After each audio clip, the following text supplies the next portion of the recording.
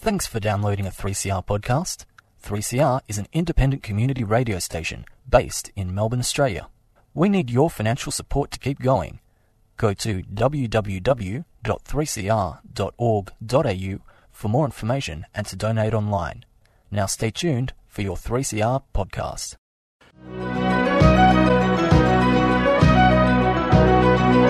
Welcome to another edition of Alternative News, brought to you by Andrew Irving from the Campaign for International Cooperation and Disarmament. Welcome to the summer break repeats of the best of alternative news from 2015. This week we welcome Bert Blackburn back again for part 2 of his interview from the Gippsland Conwack Farmers Coal Seam Gas campaign.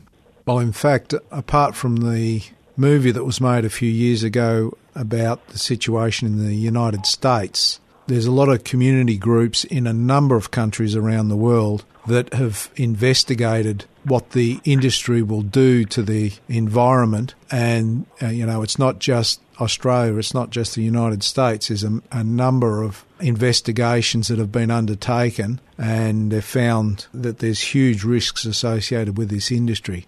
Well, that's right. We, in fact, organised a Wyoming farmer to come over and address our coal seam group in Sale, and he explained just that. And, in fact, the groups down here in Gippsland have made 3 films now about this whole question. In fact, we've got a launch Wednesday of this week in Leongatha tomorrow night of another film which highlights all those risks that you indicated. Can I also say that we're very, very pleased that local South Gippsland group down here where we live, the Coal Seam Gas Free Merbau North group, has just won the state's Peak Environment Victoria Award for their work against coal and coal seam gas.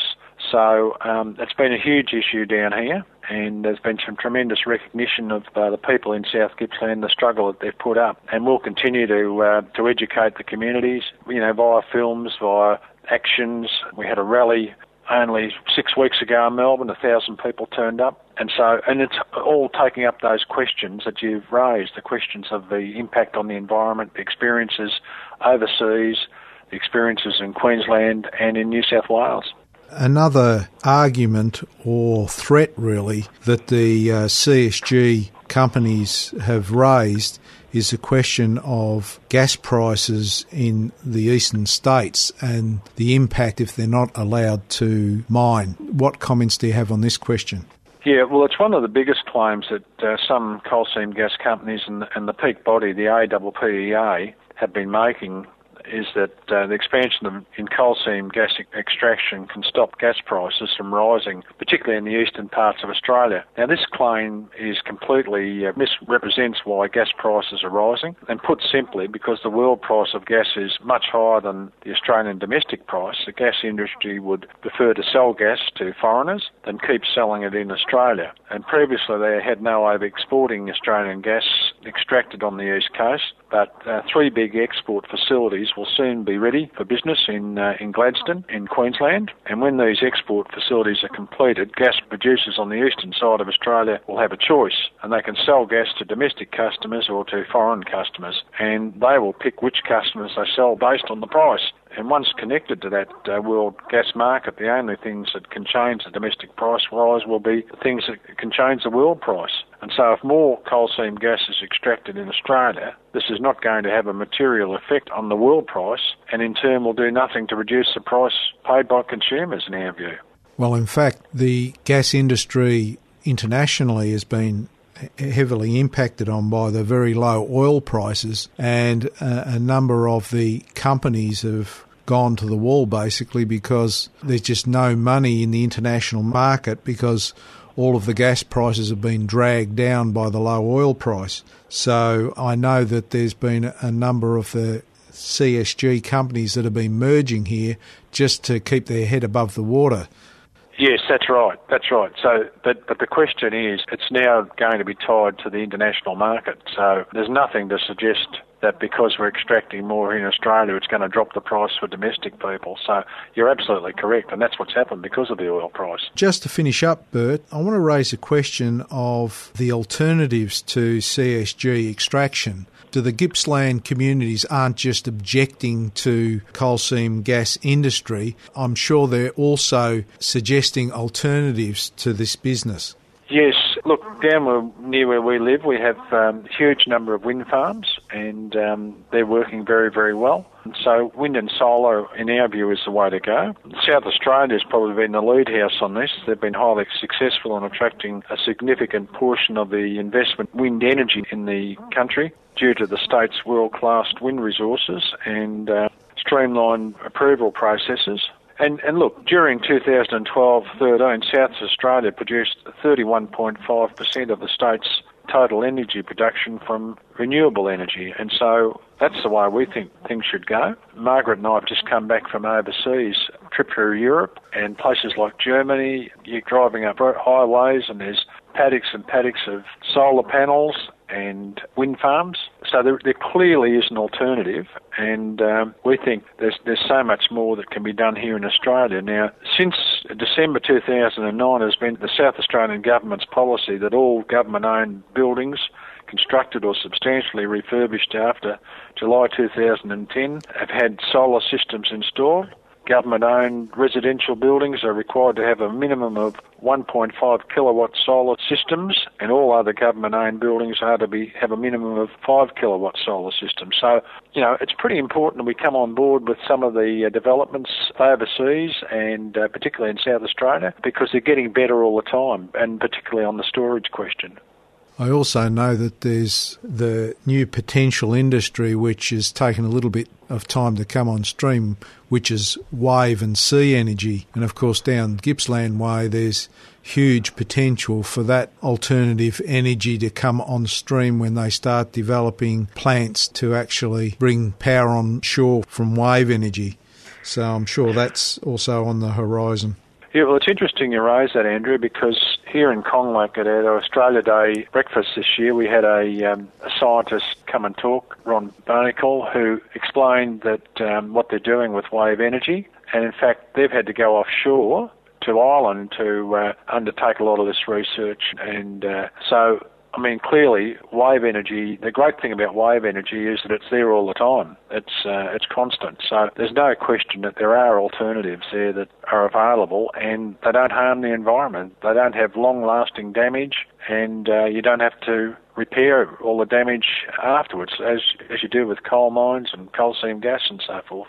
For our listeners, CICD listeners, but also the general public, how can they help the campaign against CSG? Well, we think it's pretty important if they can write to the state government or email the state government, particularly the Premier, Daniel Andrews, and the relevant minister, Lily D'Ambrosio, and just say that what they think, just explain their concerns. They can certainly join Lock the Gate if they would like to do that. If they go online, they'll get all the details there. We've got some cards which we can make available if they want to send a letter to a postcard to the Premier. We can make those available, and also to the Leader of the Opposition, opposing the coal seam gas mining and new coal mines. So there's a whole range of things. Letters to the editor, get on radio talkback. All those things are terribly important in the campaign to ensure that our children and our children's children have a clean environment into the future. And just to be clear, have you got any websites or telephone numbers, etc., that people can contact to get some more information? Yes, if they go on to the Lock the Gate Victoria website on the internet, if you just go into the search engine, Yahoo or Google, it'll come up. There's plenty of brochures. The films that we've produced down here are on YouTube, and they're free, and you can copy them. There's no copyright problems there, and they can distribute them to their local communities or to their churches or to their environmental groups and so forth. So if you go on to the Lock the Gate site on the internet, you'll get all the information you need. Okay, well, that's all very interesting, Bert. I know in talking to you on a number of occasions that you're a well of information about these questions, and you and Margaret are very strong activists in a number of areas, including this. So it's always very refreshing to hear about what you're up to and the issues that you're working around. So thank you very much for coming on to CICD Alternative News, and we hope to speak to you again. Thanks very much, Andrew, for the opportunity. This week, Alternative News also presents a news bulletin with shorter stories. The Turnbull Liberal government has put an increase to the GST on the table again. At the same time, they are considering cutting tax rates for corporations and the wealthiest Australians. This represents a renewed attack on working people and low-income earners and our living standards. Even worse, the Liberal government wants to raise the GST and broaden it, which we know will disadvantage the mass of the Australian people. It would mean that we pay more to fund tax cuts for the corporations and rich. Increases to the GST would disproportionately affect low and middle income earners. The Liberal government's only talking about cutting taxes and cutting spending on education, health and the services provided to the Australian people. There is nothing wrong with paying taxes, provided everyone pays their fair share. We will be reporting on the Liberal policies and their effect on most Australians in the coming weeks. Why does the government of the United States hate the Syrian President Bashar al-Assad? It is because, as we're told, he's a brutal dictator. But how can that be the reason for the hatred? It would be difficult to name a brutal dictator of the second half of the 20th century or the 21st century that was not supported by the United States. Not only supported, but often put into power and kept in power against the wishes of the population. At present, the list would include Saudi Arabia, Honduras, Indonesia, Egypt, Colombia, Qatar, and Israel. The United States is hostile to the Syrian government for the same reason it has been hostile to Cuba for more than half a century and hostile to Venezuela for the past 15 years and earlier to Vietnam, Laos and Cambodia, to the Dominican Republic, Uruguay and Chile, and so on, continuing through the World Atlas and history books. What did these governments have in common can be summarised in a single word: independence. Independence from American dictated foreign policy, their refusal to be a client state of Washington, and insufficient respect and zeal for the capitalist way of life. Russia, Iran, Iraq and Lebanese factions have each supported the Syrian government. For this, all four countries have been sharply criticised by Washington. The United States overthrew secular governments in Afghanistan, Iraq and Libya and is trying to do the same in Syria. So they have been giving impetus to extremist groups like ISIS. Barack Obama in March of this year said that ISIS is a direct outgrowth of Al-Qaeda in Iraq. They grew out of our invasion, which is an example of unintended consequences. The United States has bombed ISIS in Syria, but has used the same occasions to damage Syrian infrastructure and oil-producing capacity. US policy in Syria in the years leading up to the 2011 uprising against Syrian leader Bashar al-Assad, which began the whole current mess, was designed to promote sectarianism and the goal of regime change. The US Secretary of State John Kerry declared on October 22nd that in resolving Syria's civil war, the country should not be broken up, that it must remain secular, and that Syrians should choose their future leader. Well, all of which actually describes Syria under Assad. Then, Kerry continues to say, one thing stands in the way of being able to rapidly move to implement that, and it's a person called Bashar al-Assad. Despite repeated pledges not to put boots on the ground in Syria, President Obama has now inserted 50 US Special Operations troops into the country, with more to follow. This is done without the agreement of the Syrian government. US A-10 Waterhog attack planes have also been moved into air bases in Turkey close to Syria. Hillary Clinton, who has called for arming Syrian rebels to bring down Bashar al-Assad, is urging Obama to establish a no-fly zone. Listen in again next week for an interview with Bruce McPhee, a long-time member and leader of the CICD, currently a resident of Vietnam and formerly a Vietnam War conscientious objector. Thank you for listening to Community Radio 3CR. Tune in again next week to another edition of Alternative News. I am Andrew Irving, looking forward to your company next week.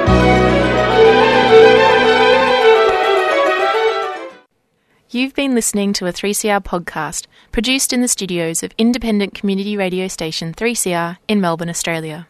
For more information, go to allthews.3cr.org.au.